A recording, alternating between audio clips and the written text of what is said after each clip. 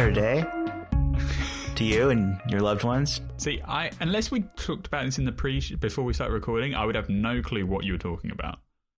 Like, Matter launched with like a couple of weeks ago, right? That was when the 1.0 came out. So, and it made such an impact on the world. To be fair, there were some Eve products updated today with some Matter stuff. So maybe that's what you're referring to.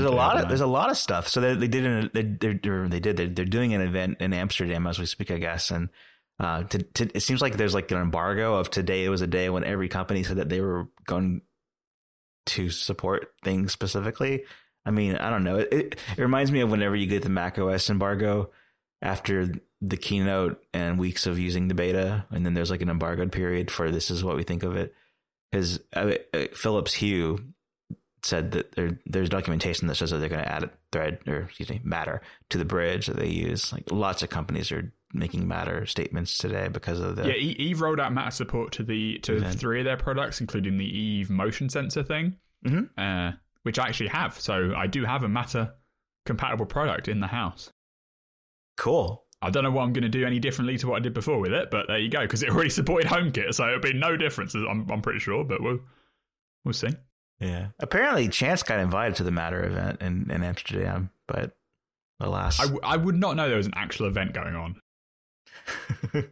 Why is it Amsterdam? Is that like people need to chill out? There's so much talk on Twitter and stuff about Matter's going to change the world. Like, it's really not. Most of the benefits of Matter are benefiting people that aren't using HomeKit already. Because like one of the things they tout is like QR code setup. It's like, well, that's what HomeKit already does. See, yeah. And local remote access, that's what HomeKit already does. Like, because Apple donated the HomeKit protocol to be the foundation of the Matter standard, most of the benefits are what people on the Amazon and Google ecosystems are going to have to find out about. Like a lot of the features, the raw feature set is already. Is the HomeKit feature set, essentially. Like, as we spoke about in the show before, the main benefit is that hopefully there will just be more accessories in general that can be imported into the Home app for manipulation, because it will just widen the ecosystem from just HomeKit stuff to theoretically any Matter compatible thing.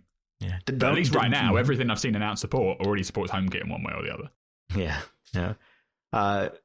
We've also got Apple earnings briefly to discuss. What happened when Apple released their these came out just after we finished recording last week. The company's doing fine. It was $83 billion third quarter.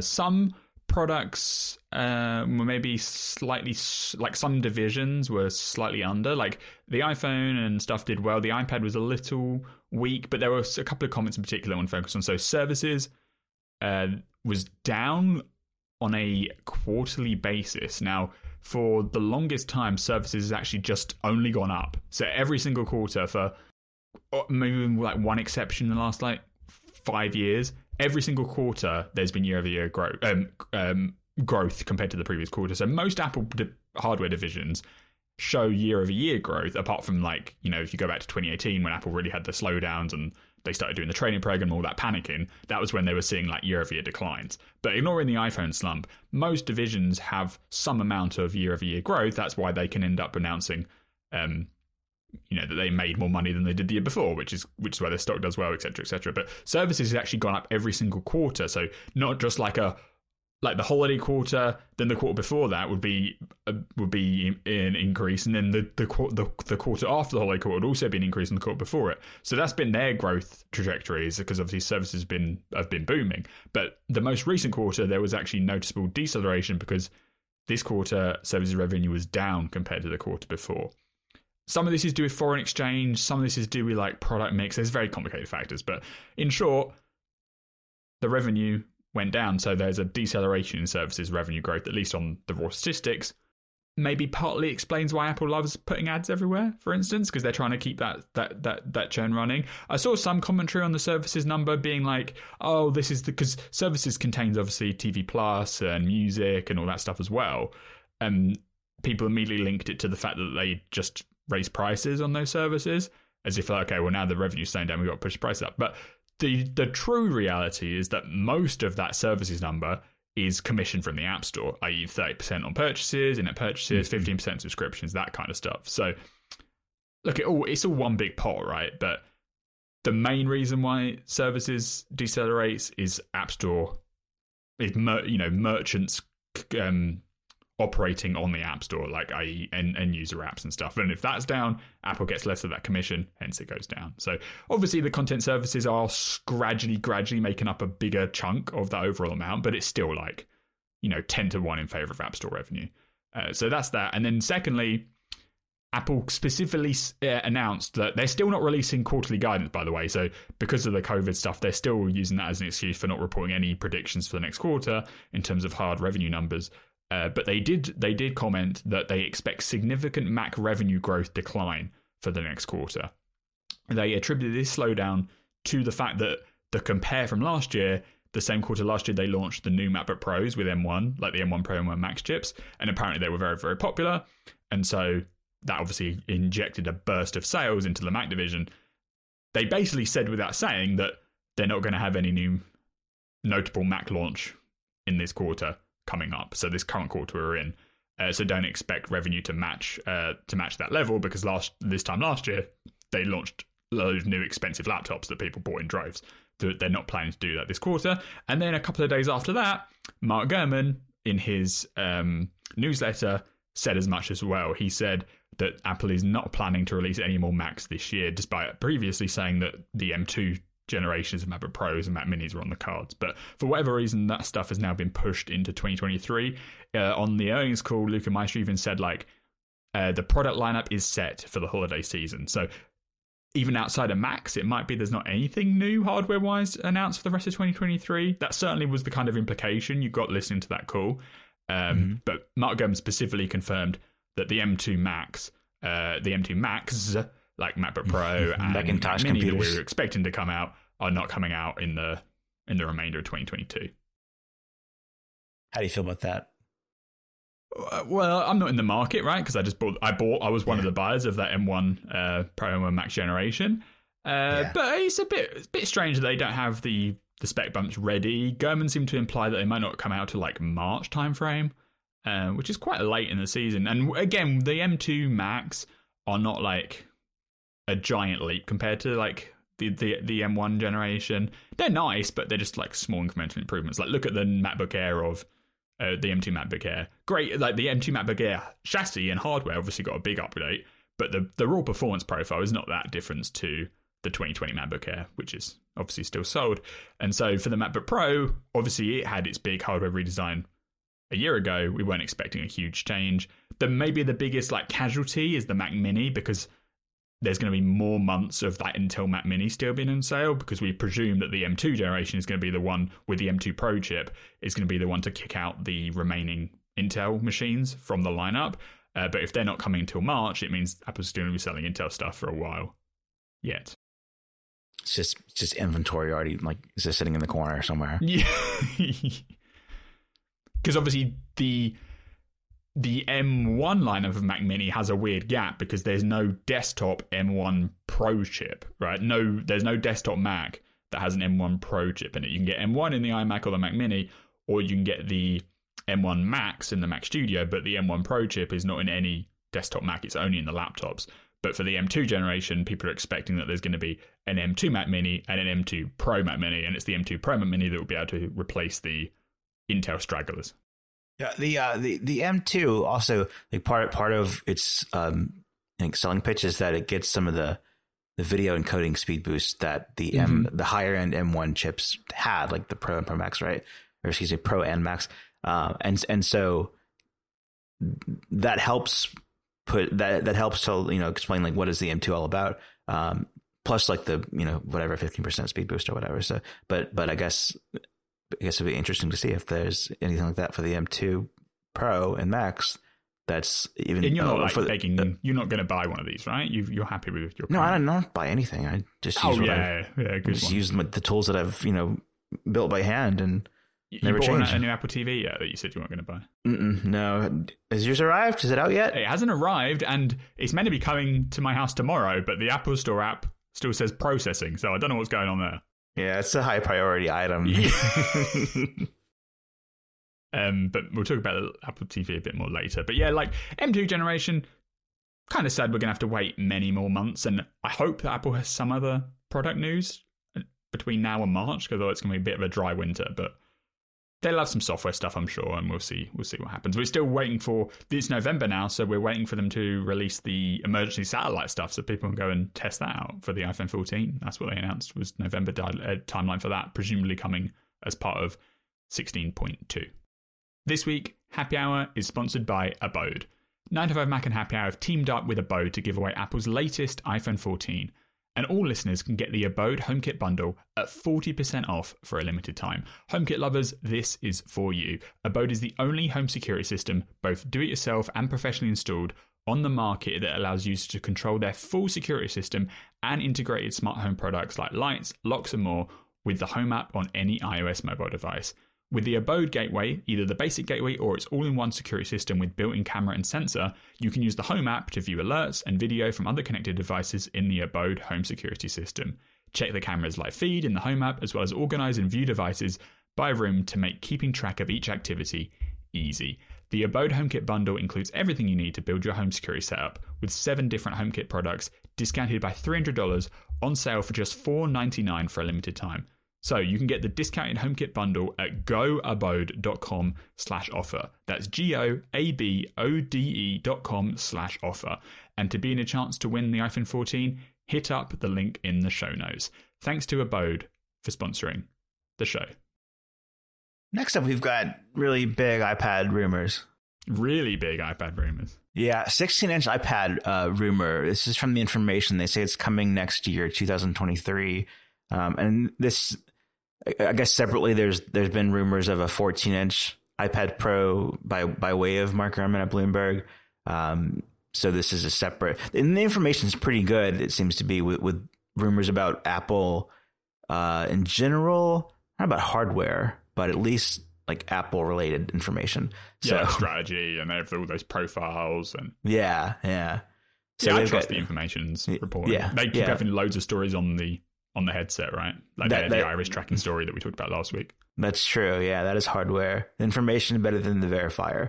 So a 16-inch iPad Pro or iPad whatever.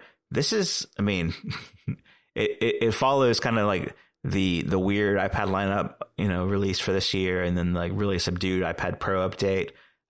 This is, I think this is super exciting for the iPad. And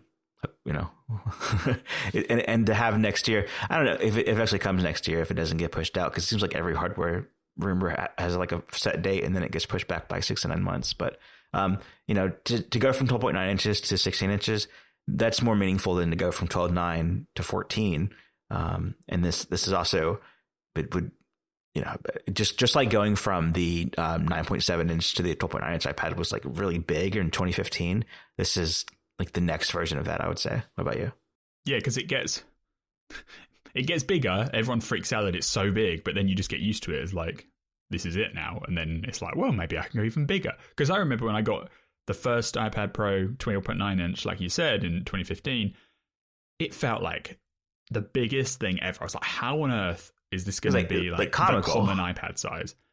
And all that's happened since then is that every other iPad has slowly crept up in inches. Like, when the iPad Pro 12.9 came out in 2015, the biggest other iPad they had was 9.7. But since 2015, they've slowly bumped up the rest of the lineup. So you have like the 11-inch iPad Pro, you have the 10.9-inch iPad Air, you have the 10.5-inch baseline iPad, like everything, even the iPad mini got a bit bigger. They just bump up the screen size of everything. And so now it's come back around that the biggest iPad is going to get a screen size boost.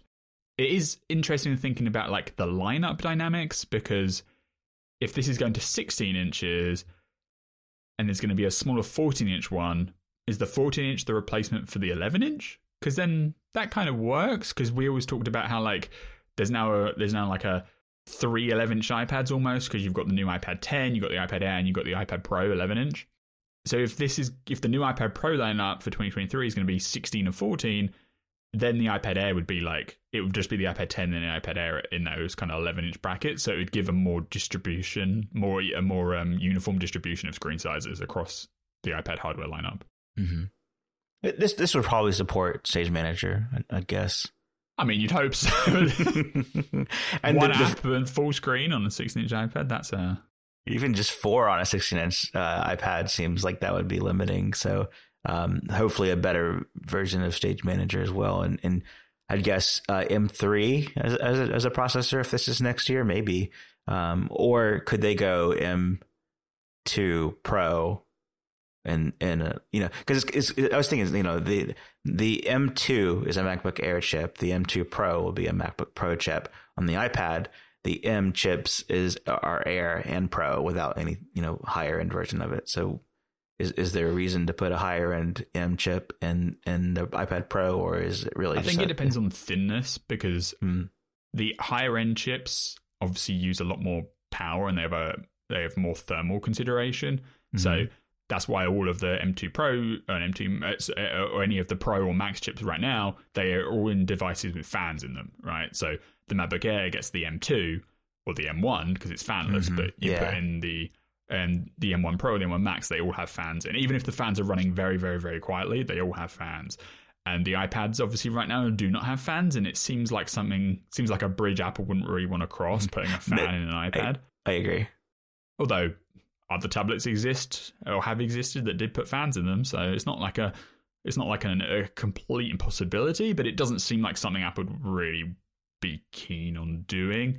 I could see them maybe having like a desktop dock that had more power in it potentially for a future iPad generation. Like if that's how they want to like really bump up the performance, you can imagine like docking the iPad on a desk and it being hooked up to an even faster chip or something. But in mobile only mode, it's hard to imagine Apple choosing to put a fan in an iPad. And I don't think the thin and light design of a tablet in general is really going to be able to support the higher end M2 Pros, M2 Maxes without thermal cooling. So it'll probably be an M2 or an M3, yeah. And if you think about 2023, 18, like the last iPad update was 18 months? This would be a 12-month update, although the screen size are changing. So unless they kept the other ones around, it could be a complete set. Like this could be an iPad Studio. They could carry on selling the current iPad Pros as is and just add an even bigger one on the high end. Who knows? Yeah, I would expect that from Tim Cook's Apple. Maybe it's the iPad Ultra. That would also explain why it's using the same chip as last year. Yeah. The screen size too. I mean, bigger iPads are super expensive. To go from 11 to 12.9, you go from $800 to $1,100. So it's just for the tablet. No keyboard or any accessories or anything like that. So you can imagine that 16 inches would also be like even more expensive and even more higher, like high end, unless they did a different strategy where it doesn't have as much of the niceties like ProMotion and things like that. But I would assume that a 16-inch iPad would cost a bit more than the 12.9-inch iPad. Yeah, and I wonder what screen technology it'll use, because there's a lot of OLED talk going around. Yeah, and you've already got micro LED. Mini LED in the 12.9. Yeah. I had a 50-50 chance. Micro is that right. one that they're still developing that is like super, super good, but it's years away. Yeah. So mini LED is what's in the iPad Pro 12.9, not 11-inch, only the 12.9. And they are supposedly going to OLED for the next revision. So I don't know what the 16-inch would use. Presumably mini LED, because 16-inch OLED panels probably have to be really expensive. Yeah. This is a device, the 16-inch iPad is a device that I would love to use and own, and just would not think about it as a Mac replacement, even though, Macs, in terms of portability, I would consider it like a MacBook Pro, where you can get a 16-inch MacBook Pro. This would be like similar dimensions, but thinner and lighter, I would imagine, for just the tablet itself. So in terms of like, it seems like a giant iPad just wouldn't be as portable, but in this case, I think it still meets that portable criteria of backpack. It fits a backpack, and it's lightweight and easy to move around. But I would love to try one of these. I wouldn't see personally wouldn't have a need. It would be just because I think it's cool technology and like fun to see what iPad OS is like on a bigger screen. Like that's about it. Yeah. Same here. Yeah. The iPad problems and productivity are not just simply solved by making the screen bigger. It's still a software thing. And they did make some steps forward this year with Stage Manager, but obviously they have a lot further to go to really make it competitive and to be as productive on an iPad as on a Mac. Yeah, different kind of productive, I guess. But I mean, I'm all in favor of this thing existing, though. Yeah. Also, we've got rumors about the iPhone 15. This comes from Ming-Chi Kuo. He tweeted over the weekend about the volume and power button on the iPhone 15. Maybe the Pro, maybe the Ultra version, whatever they end up calling that thing. But he expects next year's iPhones to switch to solid state buttons for the volume and power button. This is very similar to when the iPhone 7 replaced the clicky touch ID button, home button with the solid state button. They put in the Taptic Engine from the Apple Watch to sort of simulate a click, and it's very convincing. If it was powered off, you'd press it and nothing happened because it wasn't actually simulating a click. Solid state is in no moving parts. So that's pretty interesting. In terms of like, what does it do for you? They don't do solid state on the Apple Watch. And I'd say that the Ultra goes even further from solid state because there was a rumor about that though, right? Like at some point, there was a rumor about solid state Apple Watch buttons, but obviously it didn't come to pass.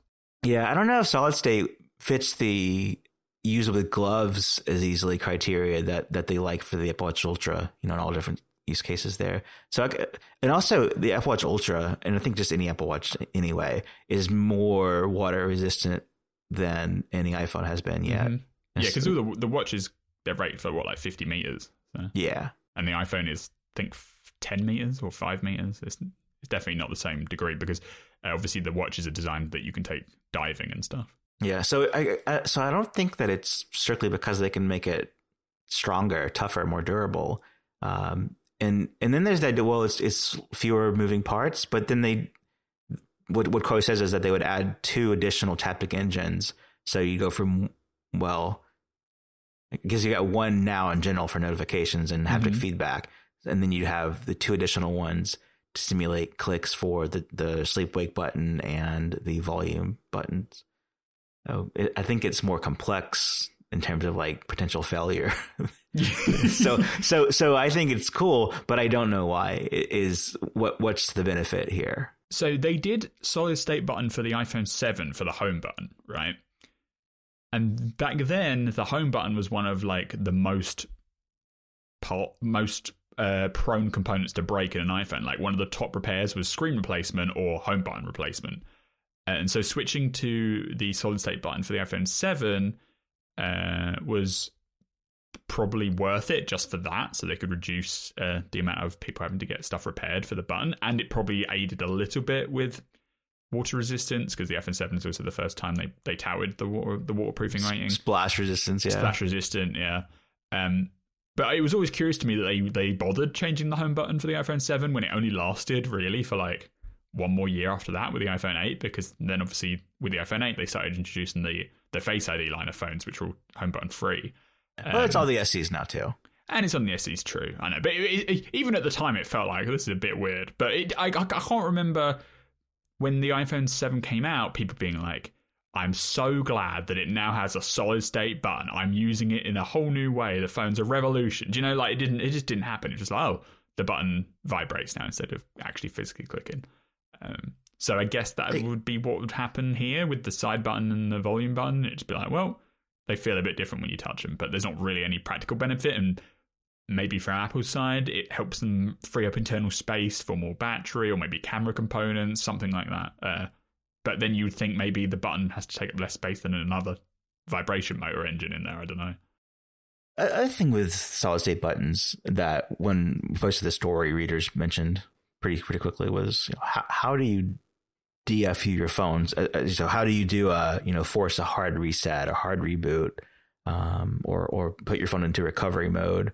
Because right now the way that you do that, there's a Nintendo cheat code style way of, I think it's like up, down, hold for volume, side button, number of seconds, let go of one thing. And every time I do it, I have to look it up because it's not memorable to me. The old way was like press the home button and the top button until you see the Apple, then let go of the top button. Maybe, I don't know, but it would just hold the buttons down till it rebooted. Yeah. So, but now I think it's you hold the side button down and then you press volume, you press you press volume up, you press volume down, then you hold volume down. I think that's what it is, but I'd have to look it up like you. Yeah. So how do you DFU if none of your buttons are physical? What's the input there to say? I mean, my guess is you just have to connect it to a computer to do that. Well, okay. So is the ringer switch still a thing? Yeah. So maybe you just ring a switch 1,000 times or something. Yeah. Okay. Now we're talking. I mean, that is a physical input. Like, yeah. It seems like they could make it work. And I don't think you have to hard reboot your iPhone that often these days. I can't remember the last time I did it, or for a reason I needed to actually do it. So maybe if it was like, maybe you just toggle the ringer switch like 50 times in a row or something, maybe that could get away with it. I don't know. There's like a Morse code. There's like SOS is like you make that with the vibration of the ringer switch going on and off, and then it triggers it. So that's a curious one. That is actually interesting. Or maybe there is, like you say, if you plug it into the computer and you can like remotely reboot it or something, maybe.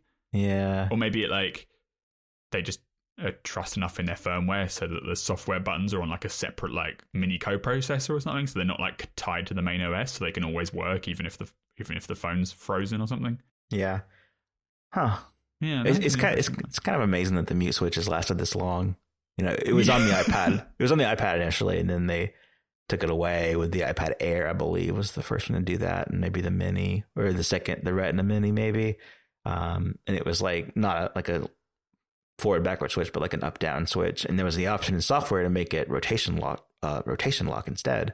It was kind of divided, like, you know, which one it was better for, and then it just went away entirely because, you know, Johnny Ive, I guess.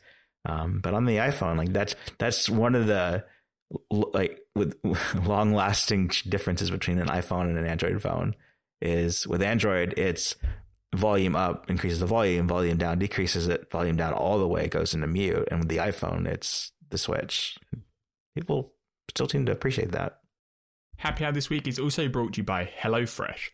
HelloFresh delivers fresh, high-quality, pre-portioned ingredients to your door with easy-to-follow recipe instructions, so you can make meals that are delicious and nutritious. Sign up now at hellofresh.com/happyhour65 and use code happyhour65 for 65% off plus free shipping. The holidays are approaching, and I know that's a period when we're all strained for time. HelloFresh saves you time with chef-crafted recipes and pre-portioned ingredients, so you can spend less time meal planning and prepping. And if you need to make a dinner in a special hurry, you can use HelloFresh quick and easy options like their range of 20-minute meals or their easy cleanup recipes. With over 35 weekly recipes, there's something to please everyone. And you can, of course, customize the weekly recipes by swapping proteins or sides or adding protein to a veggie meal, for instance. And HelloFresh is cheaper than grocery shopping and 25% less expensive than takeout. Quality is HelloFresh's priority. Ingredients travel from the farm to your home in less than 7 days, so you know they are fresh. Now, Zach, I know HelloFresh sent you some recipes to try, so how did you find it? Yeah, it's great. I had a pulled pork wrap with sesame slaw and cucumber, and the prep time for that's 10 minutes. Calories 970. It's a single serving, and it was enough for me to have dinner and then lunch the next day. And it was so good. Like, and I'm kind of scared of cooking because I can mess it up quick. But it was so good that like I wanted to make it again. It's kind of like when you go to a restaurant and you want to order your favorite thing over and over. I just wanted more of these ingredients to make this thing again. And I, obviously save the recipe card so I can do that. But this was really good. It was a mixture, like peach jam was involved, and bulgogi sauce and sesame oil, like all these things that I maybe didn't even know existed. And it was you'd never buy on your own. Yeah, it was terrific. And I mean, I will also say I don't really care for cabbage. So, cheat code here, didn't use all the ingredients because I was making it just for myself. So it was a great experience. Well, I want more of those. So go to hellofresh.com/happyhour65 and use code happyhour65 for 65% off plus free shipping. Once again, that's hellofresh.com/happyhour65 for 65% off plus free shipping. HelloFresh, America's #1 meal kit. Thanks to HelloFresh for sponsoring the show. All right, next up we've got Spotify, and they're doing audiobooks now, just like Apple Books does audiobooks, where you pay a premium fee and you get the audio book, like the audio version of a book. Not like what Amazon does with Audible, where you have a subscription each month that includes a credit to buy a book. It's just a bookstore. And they announced this a few weeks ago, rolled it out, didn't come to the iPhone app. I'm not sure people really cared or noticed, but then Spotify made a big fuss about it on their I think the website's called Apple No Fair Apple, and they said that Apple's Time to Play Fair. That's the website. Yeah, No Fair Apple. So they said Apple's like blocking innovation, and they're blocking audiobook publishers from getting paid. All this stuff. What's the story here beyond that? Man? So they announced Spotify audiobooks in September. It apparently did actually roll out to the App Store at first, but then Apple started rejecting subsequent updates to the app, saying that what they'd done for audiobooks was not in line with policy on in-app purchase. And this is all around the fact that we know if you're selling goods in an app, Apple wants you to use in-app purchase, which gives them a cut of the revenue.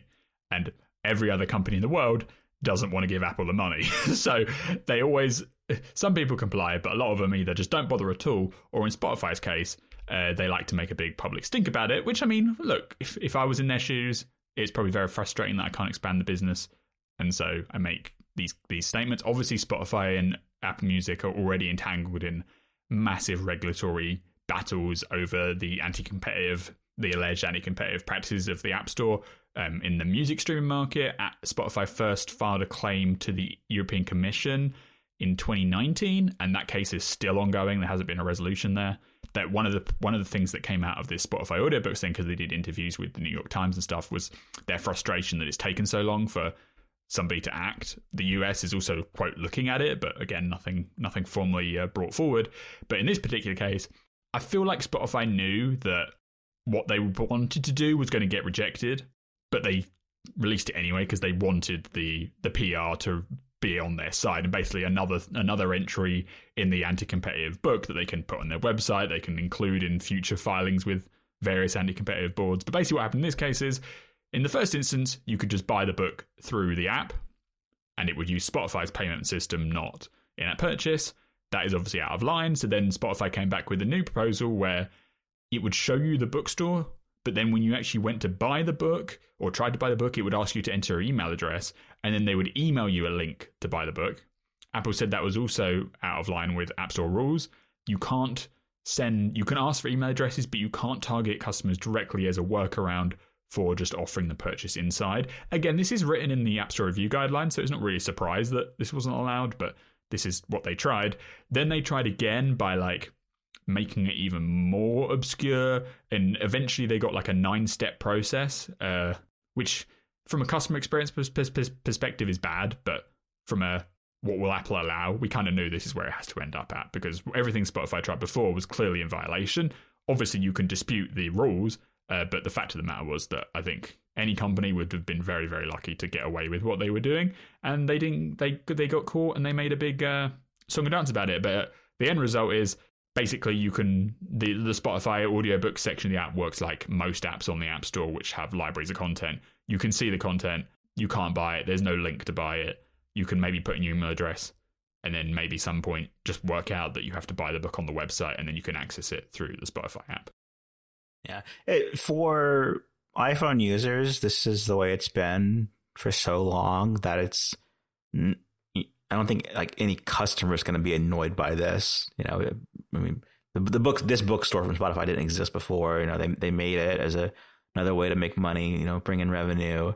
Of course, it wasn't going to be allowed on the iPhone, but of course they had to try to jam it through so that they can make their statement. You can't. They're making a paper trail, right? Yeah. Right, exactly. You can't just say we know they want to allow this, so we're going to say they're making a paper trail. Exactly. And until at some point they hope that the European Commission will compel Apple to allow them to just do it properly. Yeah, but I guess it's just like the Apple bookstore, formerly iBookstore, and Kindle, where you can make the purchase on your iPhone within a purchase on. on the Apple's version of it, on Amazon's version of it, you've got to do the workaround when you buy it from the web and then come back to your account. Because Apple has, like, they do allow you to do it with an app purchase. You just have to share the revenue. It's not as bad if it was just not allowed to exist on the iPhone at all. But of course, the business model is just is worth scrutinizing, especially if you're a company competing and you feel like it's unfair that Apple can do this because they don't have to share it themselves and no other company can. It's like no different than any past example. It's just the latest thing. And I guess the more of these that happen, the better the case is from Spotify and others.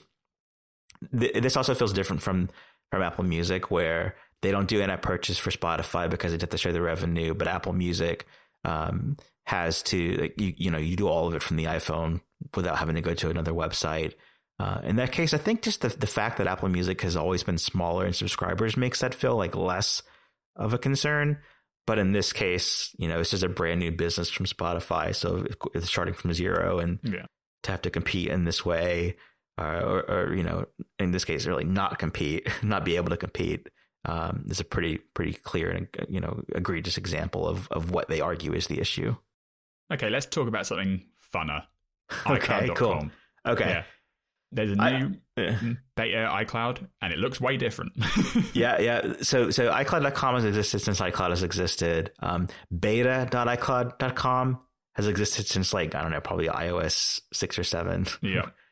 Where you could go and access that as a pre-release version of what's to come. I bet it was iOS 7 when they redesigned it, and that was the way you'd go look at the redesign. But and anyway, there's always, they've always had this sort of staging of the change to the website, and then eventually that becomes the main website. In this case, they've changed it in, like, the most drastic way ever for iCloud.com. Previously, or even currently, if you go to iCloud.com, you get a grid layout that looks a lot like an iPad home screen, pre-widgets, and my best description of this is like CarPlay, where you just got a grid of icons and you launch the web apps from there. You got, usually the apps are a pretty good representation of, like, if it were an actual app running on your Mac, they try to make it look like that. They don't try to go super web native. And the redesign, again, sticking with the CarPlay analogy, they've gone from the grid layout to just a bunch of widgets, they call them tiles, for different, different apps and pieces of information on, just like an open background. And that's what the beta.iCloud.com looks like. And it's, we don't actually have next-gen CarPlay yet, so we can't say, this is what it's like to use that. So it's a brand new experience in terms of, like, having a hands-on experience for this from iCloud.com. And I guess it's like a push into embracing the website as like a web, like more web first design than try to emulate what's on the iPhone or iPad or Mac design. It's way different for Apple, I would say. I think you can compare it to, like, it feels like an old website. like I think overall it's going over pretty well. People like it because it is so different, and I think it is, like, functionally just more interesting.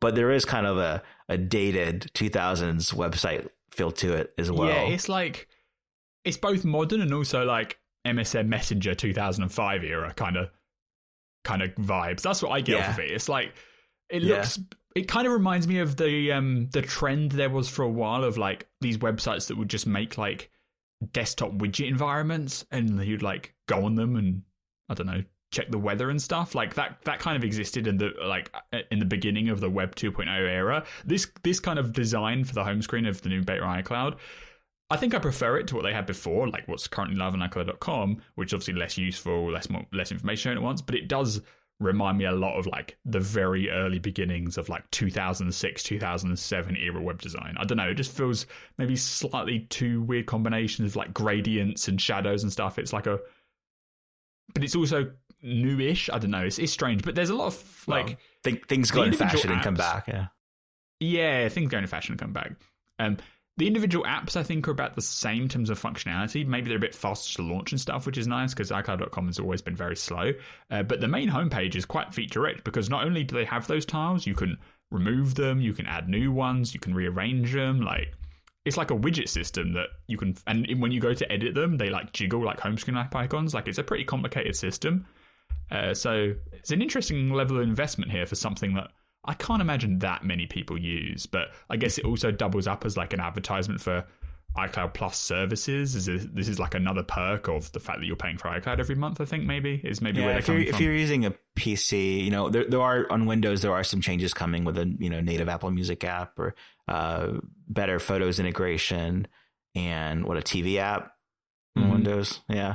So I think this is also part of that effort, I would guess, because I doubt that many Mac users end up on iCloud.com. For the longest time, iPad users couldn't even access it. That's changed in recent years, but for the longest time, it was like, no, you're on an iPad, use the built-in apps and settings. But it's also where you take care of some business. Like there's some settings for recovery, file recovery, and contact recovery, and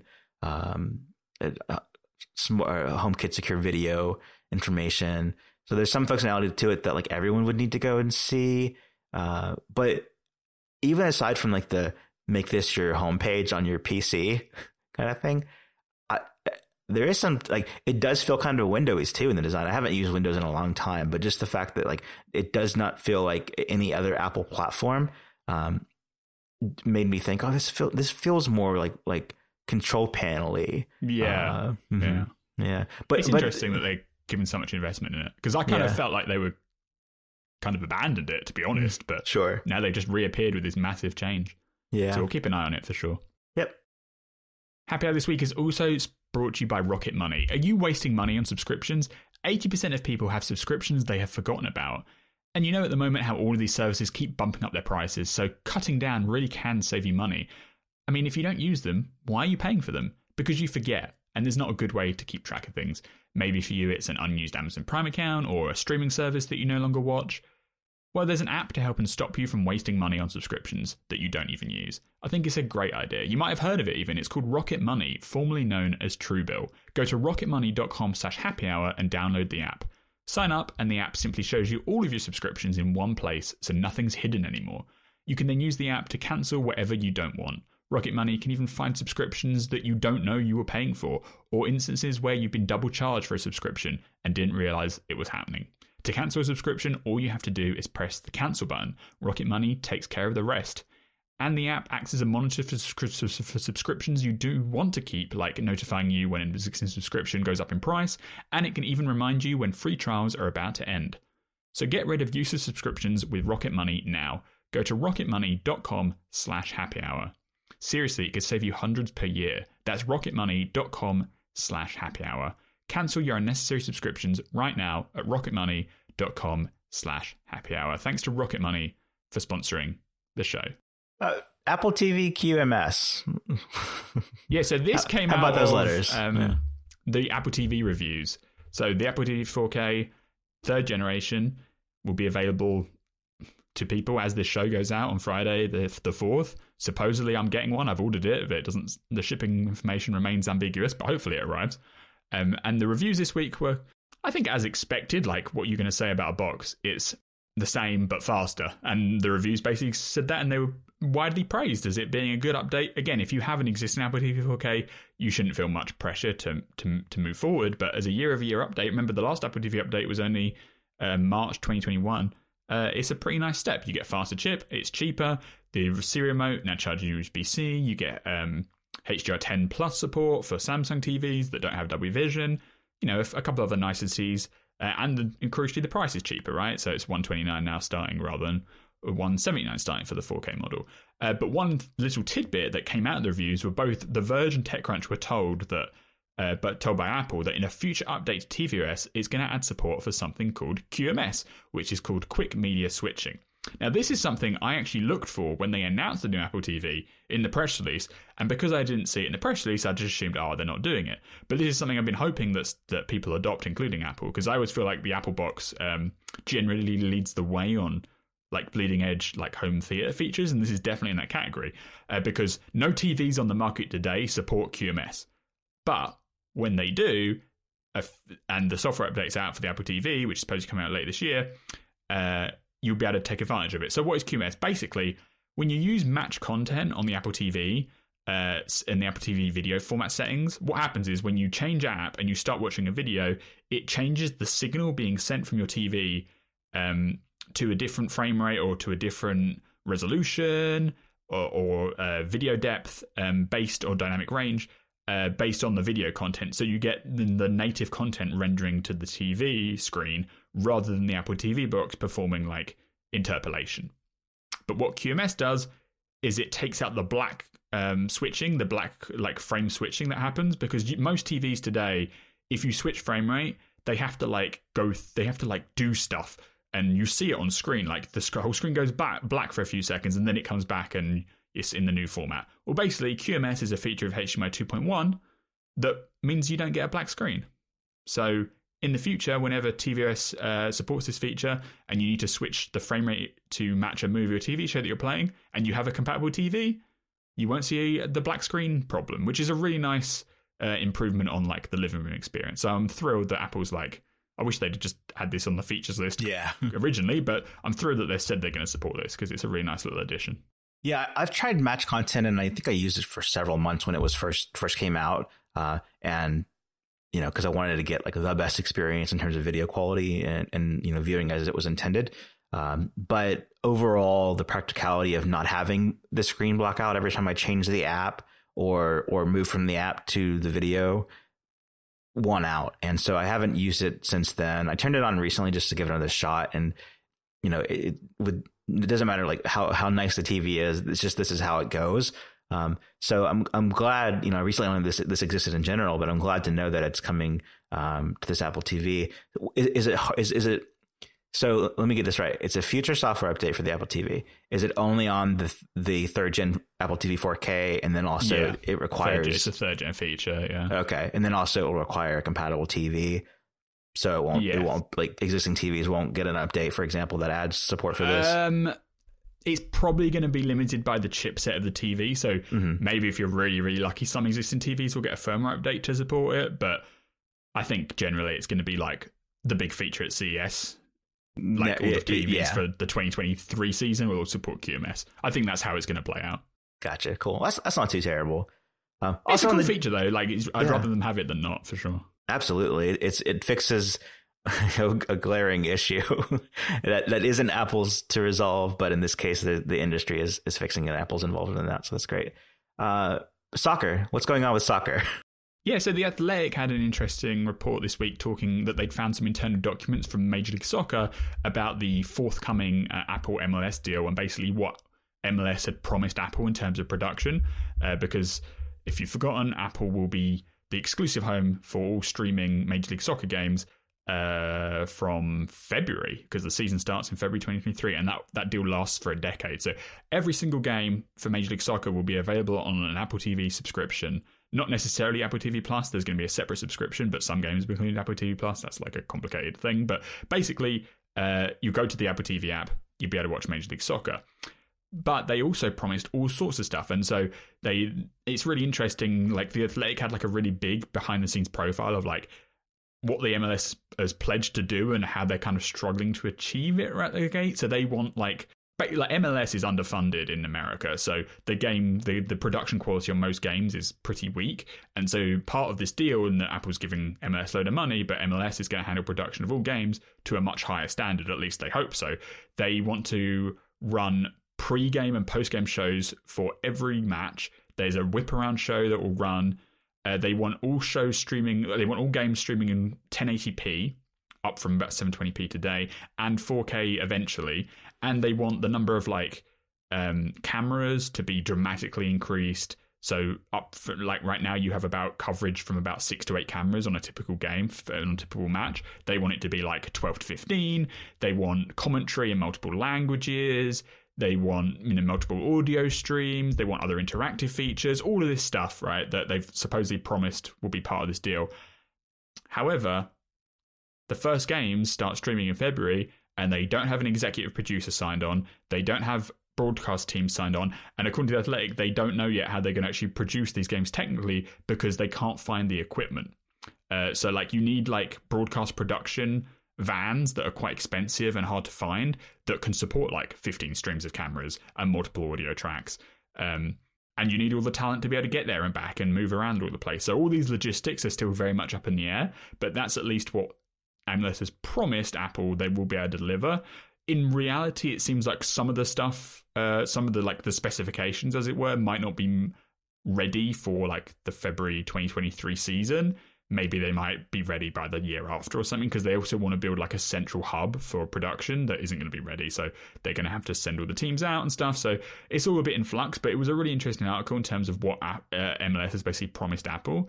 And also it involved some details about what Apple wants out of the deal. So obviously Apple pays the money, they get the streaming rights, but Apple has also got product placement commitments in there. So Major League Soccer coaches will be equipped with iPads to use on the bench during matches. Referees are going to be fitted with Apple Watches.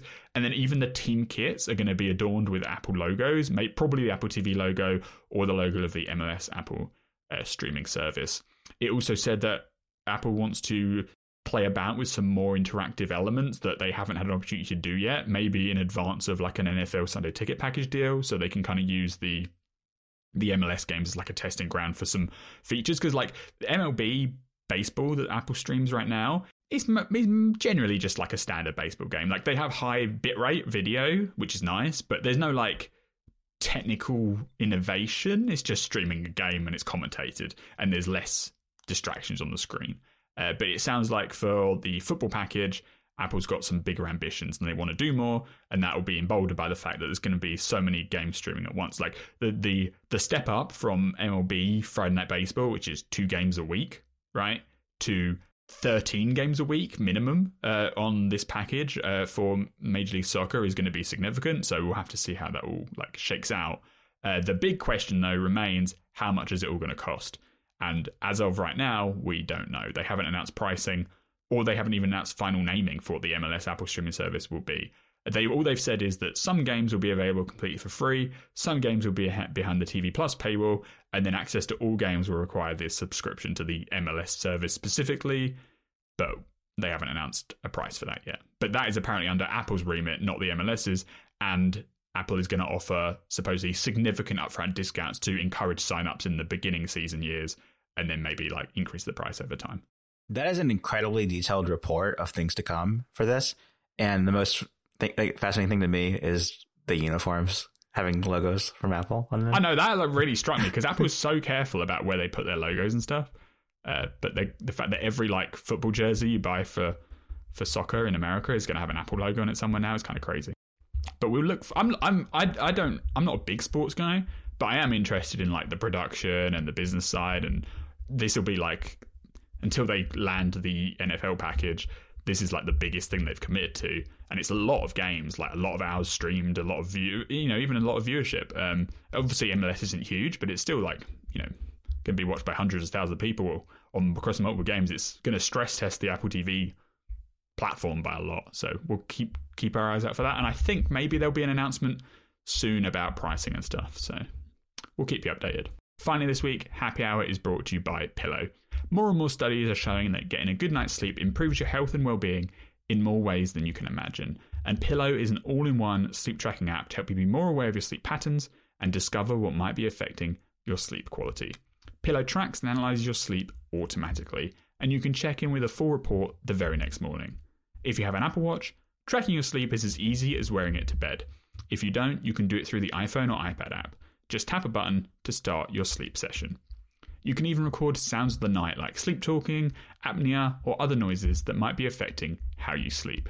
And use the Pillow app to check trends, get personalized insights, and compare your sleep metrics with your weight, steps, caffeine consumption, and more.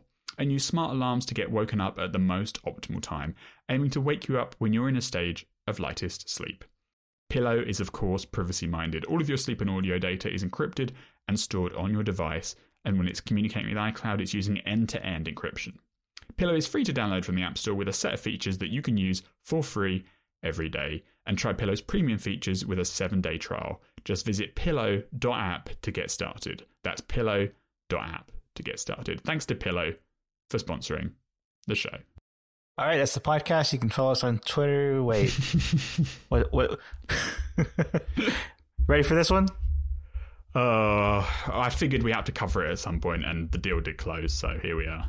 Yeah. So Elon Musk bought Twitter, set himself as CEO, is making some fast decisions on a short amount of time. Very typical. I'd say very erratic. Well, very typical Elon Musk style of like management, where it's like these things fast, don't care about the limits of like, humanity and etc. Or practicality. Yeah, it's not a race. rate. Things can't deliver, and then maybe deliver something somewhat similar eventually. Yeah, and none of it's like, I think it's all just like front loaded where it's like right now, and none of it's like sustainable long term, which makes the company aspect of it just super fascinating to watch.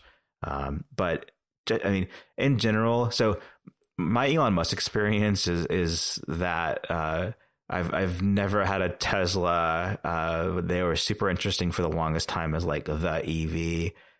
Now there's a lot of companies that not just like General Motors, et cetera, but lots of other startups that have super interesting things in EV products. There's a number of trucks you can buy that are electric vehicles before the Cybertruck ever actually ships. So it's not the only. Tesla felt like it was the only ball game in town, only ball game in town for the longest time, and now that isn't the case. With SpaceX, I've become a huge follower of SpaceX since 2019 by way of being exposed more to NASA and having access to what's happening in space exploration.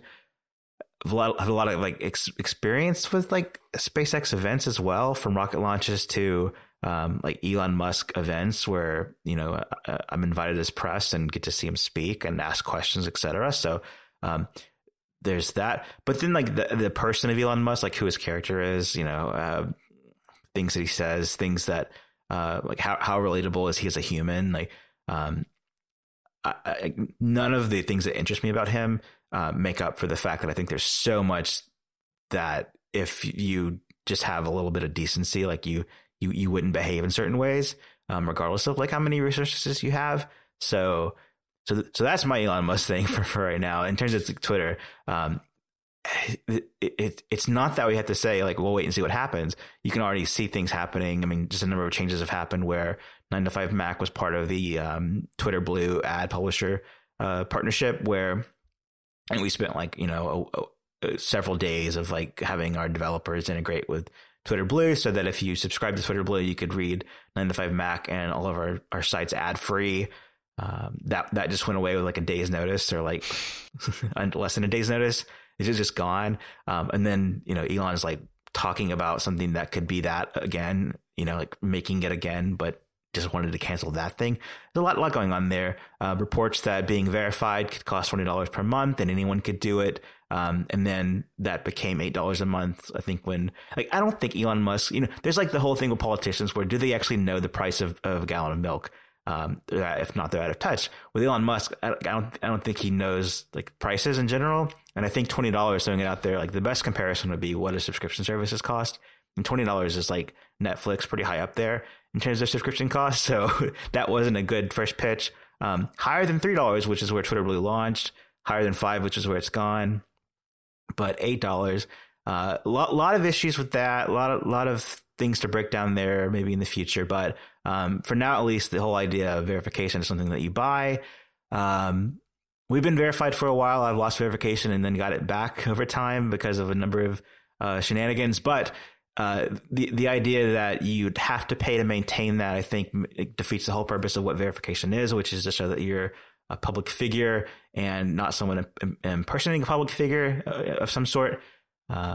Once you can buy that, then it loses its meaning. I did kind of a public example of what that would look like by turning my Twitter account into Elon Musk's Twitter account, essentially, where I changed my cover photo and profile picture and display name to what was on his profile. And then I tweeted out something like, be anybody you want to be, $8 a month, Twitter Blue, which was like very close to a tweet he had done for Twitter Blue. And the idea is you pay Twitter and you can impersonate anybody and look like you're verified. People don't look at the username and they think that it was you. Like, we have a hard enough time already with like fake accounts claiming to be people, even if they're not verified, getting, we all get tricked by a tweet that isn't actually from who we think it's from. In this case, in 1 hour, there were 7,000 likes and 2,000 replies, most of which thought that my account was Elon Musk, and they were like either complaining about it or praising it. I had several DMs that were pitches for what Twitter should do in the future to Elon Musk. And then they realized like 7 messages in that I'm not Elon Musk and that they got duped. All of which I think is like just really proves the point of the system, pay for verification is flawed.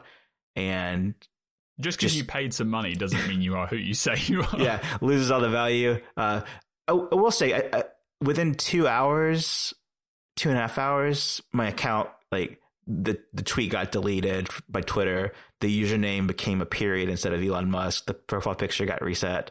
But I really think that it's because Jane from who we all follow and like scoops things from Twitter, has all this sort of, she brought attention to it by saying like, oh, look, Elon Musk follows me, JK. And a lot of Twitter employees follow her because she breaks into their, like, she finds all their features before they announce them. So I think that is what made it like just a 2-hour kind of demonstration. I think otherwise it would have gone for even longer. I don't know what the state of my Twitter account is right now. I don't really care. I love the products. I love I literally got like my career is through Twitter. Like relationships is like that being the platform where you make those relationships and connections. I think it's how a lot of people know about us.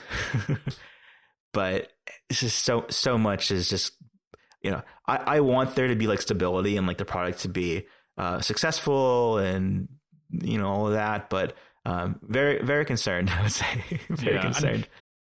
Obviously, Twitter has been on unstable ground for a while. There's been other reigns of leadership that have also been under maybe overpromised and underdelivered in many regards. You had a clash with Jack Dorsey with the lightning bolt, remember? About giving it electricity. Yeah. Well, they killed the Mac app at the time, and I tweeted out and like tagged Jack. Would it look any different if Jack were trying to sabotage Twitter? Because it's like, we care a lot about Twitter and you're taking away the things that let us use it. And he like replied back with like a question mark. And then he was like, and just trying, he's like, we're looking for ways to bring electricity back to Twitter or something like that, So yeah, like, it's not like the previous owners were fabulous, but Elon Musk is certainly trying to make his mark. And I love Twitter. Like you said, we built our careers on Twitter a lot. I've made friends on Twitter. I talk to loads of people on Twitter. I love it when people tweet at me. I'm very lucky to be in a privileged segment of society that doesn't get harassed or criticized for random stuff. That's a big if there is a bit of it, I can just ignore it because I'm thick-skinned. But I felt it when I was Elon Musk for a few hours. Yeah, I'm sure you did. Like, the benefits of Twitter are so huge to me. I have no plans to abandon the product. If the product gets materially worse, I probably will, but that's just natural. But I'm not going to quit just because Elon Musk now owns it. But obviously it depends what Musk does that impacts the reality. I'm certainly not going to pay $8 a month just to have a blue tick next to my name. Like, I had my account for many, many years before I had a blue tick on it. And it is kind of cool having a blue tick, not going to lie. And it does make your name show up higher in search results and stuff, which is nice. But I'm not paying $8 just for something vanity. I'm sure they're going to roll in some other like perks and features and stuff, but I never paid $3.99 or however much it was for Twitter Blue either. So I'm not like jumping on that bandwagon. And I do think it's funny that like whether it's $8 a month or $20 a month, the amount of money Twitter needs to make it worth it for Elon Musk's purchase and all the debt that he's acquired on the company, like getting some verified user subscription program at either $20 or $8 a month, it's going to be like $100 million a year or something. Like what Twitter needs is billions of dollars to be able to actually become profitable and to float. And just adding some monetization to verified membership probably isn't going to get you very far. So whatever Twitter actually needs to do to survive and to thrive is still to come. Like, it's a bit like the Apple situation where it's like, well, now they're putting ads everywhere, is there like future, and it's not, and obviously with Apple, it's not about being to survive. It's just about like continued growth. But I still feel like that test for Twitter under the Elon Musk regime is an unknown quantity. Like how much is he going to push it to make the money that he needs to make? Because just putting some $8 a month on the verified badge won't cut it. Yeah, I think the ideas that are being implemented or even just tossed out are good. A lot of them are good ideas if you can maintain the existing business, which is ad driven. And if you lose, that's, you know, the big source of revenue. If you lose that, then this is all just small potatoes and doesn't help at all. I would pay personally if they would offer like an ad-free Twitter. I would pay for that. You said half the ads, but I think if you do this version of Twitter Blue, but I think half the ads could also mean that half the sponsors have left. Yeah, like let's just, because rolling in like half the ads with like the vanity stuff and other bits is like a bit of a thorny situation. If you just had like ad-free Twitter on its own, like we have like ad-free happy hour, right? Yeah, I'd probably be into that. I don't mind paying for ad-free for an ad-free version. That's what people said when the service first rolled out. If they start making Twitter so exclusive that like the only way you can enjoy the platform is to pay, then that's a negative, because 99% of the world will not pay. It's just a reality. And 99% of my communications on Twitter are with people that won't pay, which is fair enough. I completely get it, because most people don't use Twitter like we do, right? They check it a few times a week. They use it casually. We have like business relationships to it, so it's a different kettle of fish. And I don't want the platform to be, just because they need to make money, they suddenly have to make everybody pay for it. Even if it made them profitable, it would lose the magic of Twitter to me. That's the reality. And I think if they did make everyone pay for it to enjoy it, they wouldn't get enough people on board anyway. So there's going to have to be some other scheme, probably involving advertising. And as much as Musk keeps saying that, you know, he hates advertisers, or advertisers, upset free speech or whatever rubbish he, goes on about on his own personal Twitter account, I feel like the reality of the future of Twitter is still very much firmly rooted in advertising, and a lot of his like high-flying claims about, removing all the restriction stuff probably won't come to pass eventually. They'll just kind of go by the wayside. That's my expectation anyway. And my hope is that Twitter, the core product, isn't perturbed too much. I know a lot of employees are hating it. I know already some segments of customer bases are more impacted than others, but fingers crossed the core Twitter experience will remain, and that'll probably be just about the best we can hope for. Yeah, I've got way more thoughts on this, because Twitter has been such a foundational part of my career, which is so funny to say, but it's true. I think this is something that we'll continue to talk about. Yeah, unfortunately, we'll wait for Elon Musk to cause an earthquake in the product first, then we can discuss I think just in 7 days we'll have more to discuss on this topic, and maybe we can dedicate more time to it. Fortunately, I've got to run for now, but it's something I think about a whole lot and care about a whole lot. It's certainly not going away. Yeah. It's going to be an ongoing story. Yeah, so more on that next week probably, and probably be for more on that in the future. For now, this has been the Happy Hour podcast. If you enjoy the show, please follow the podcast on Apple Podcasts or Spotify, Google Podcasts, wherever podcasts are played these days. We do have the subscription version of Happy Hour, which is $5 a month or $50 per year. That's the ad-free version. So if you enjoy the show that much, you can help support us directly. Thanks to everybody who supports our sponsors. If you have any feedback for the show, you can email Benjamin and I together at happyhour@9to5mac.com. You can follow my zombie Twitter account at Apollo Zach, or my temporary Twitter account at OMFGZAC. And you can follow Mayo. By the way, that's good. Yeah, it's hard to find a username without handles, and that one kind of fit. So, or username without numbers, etc. So, and you're on Twitter at BZA Mayo. And we will be back next week. Bye, everybody. Bye-bye.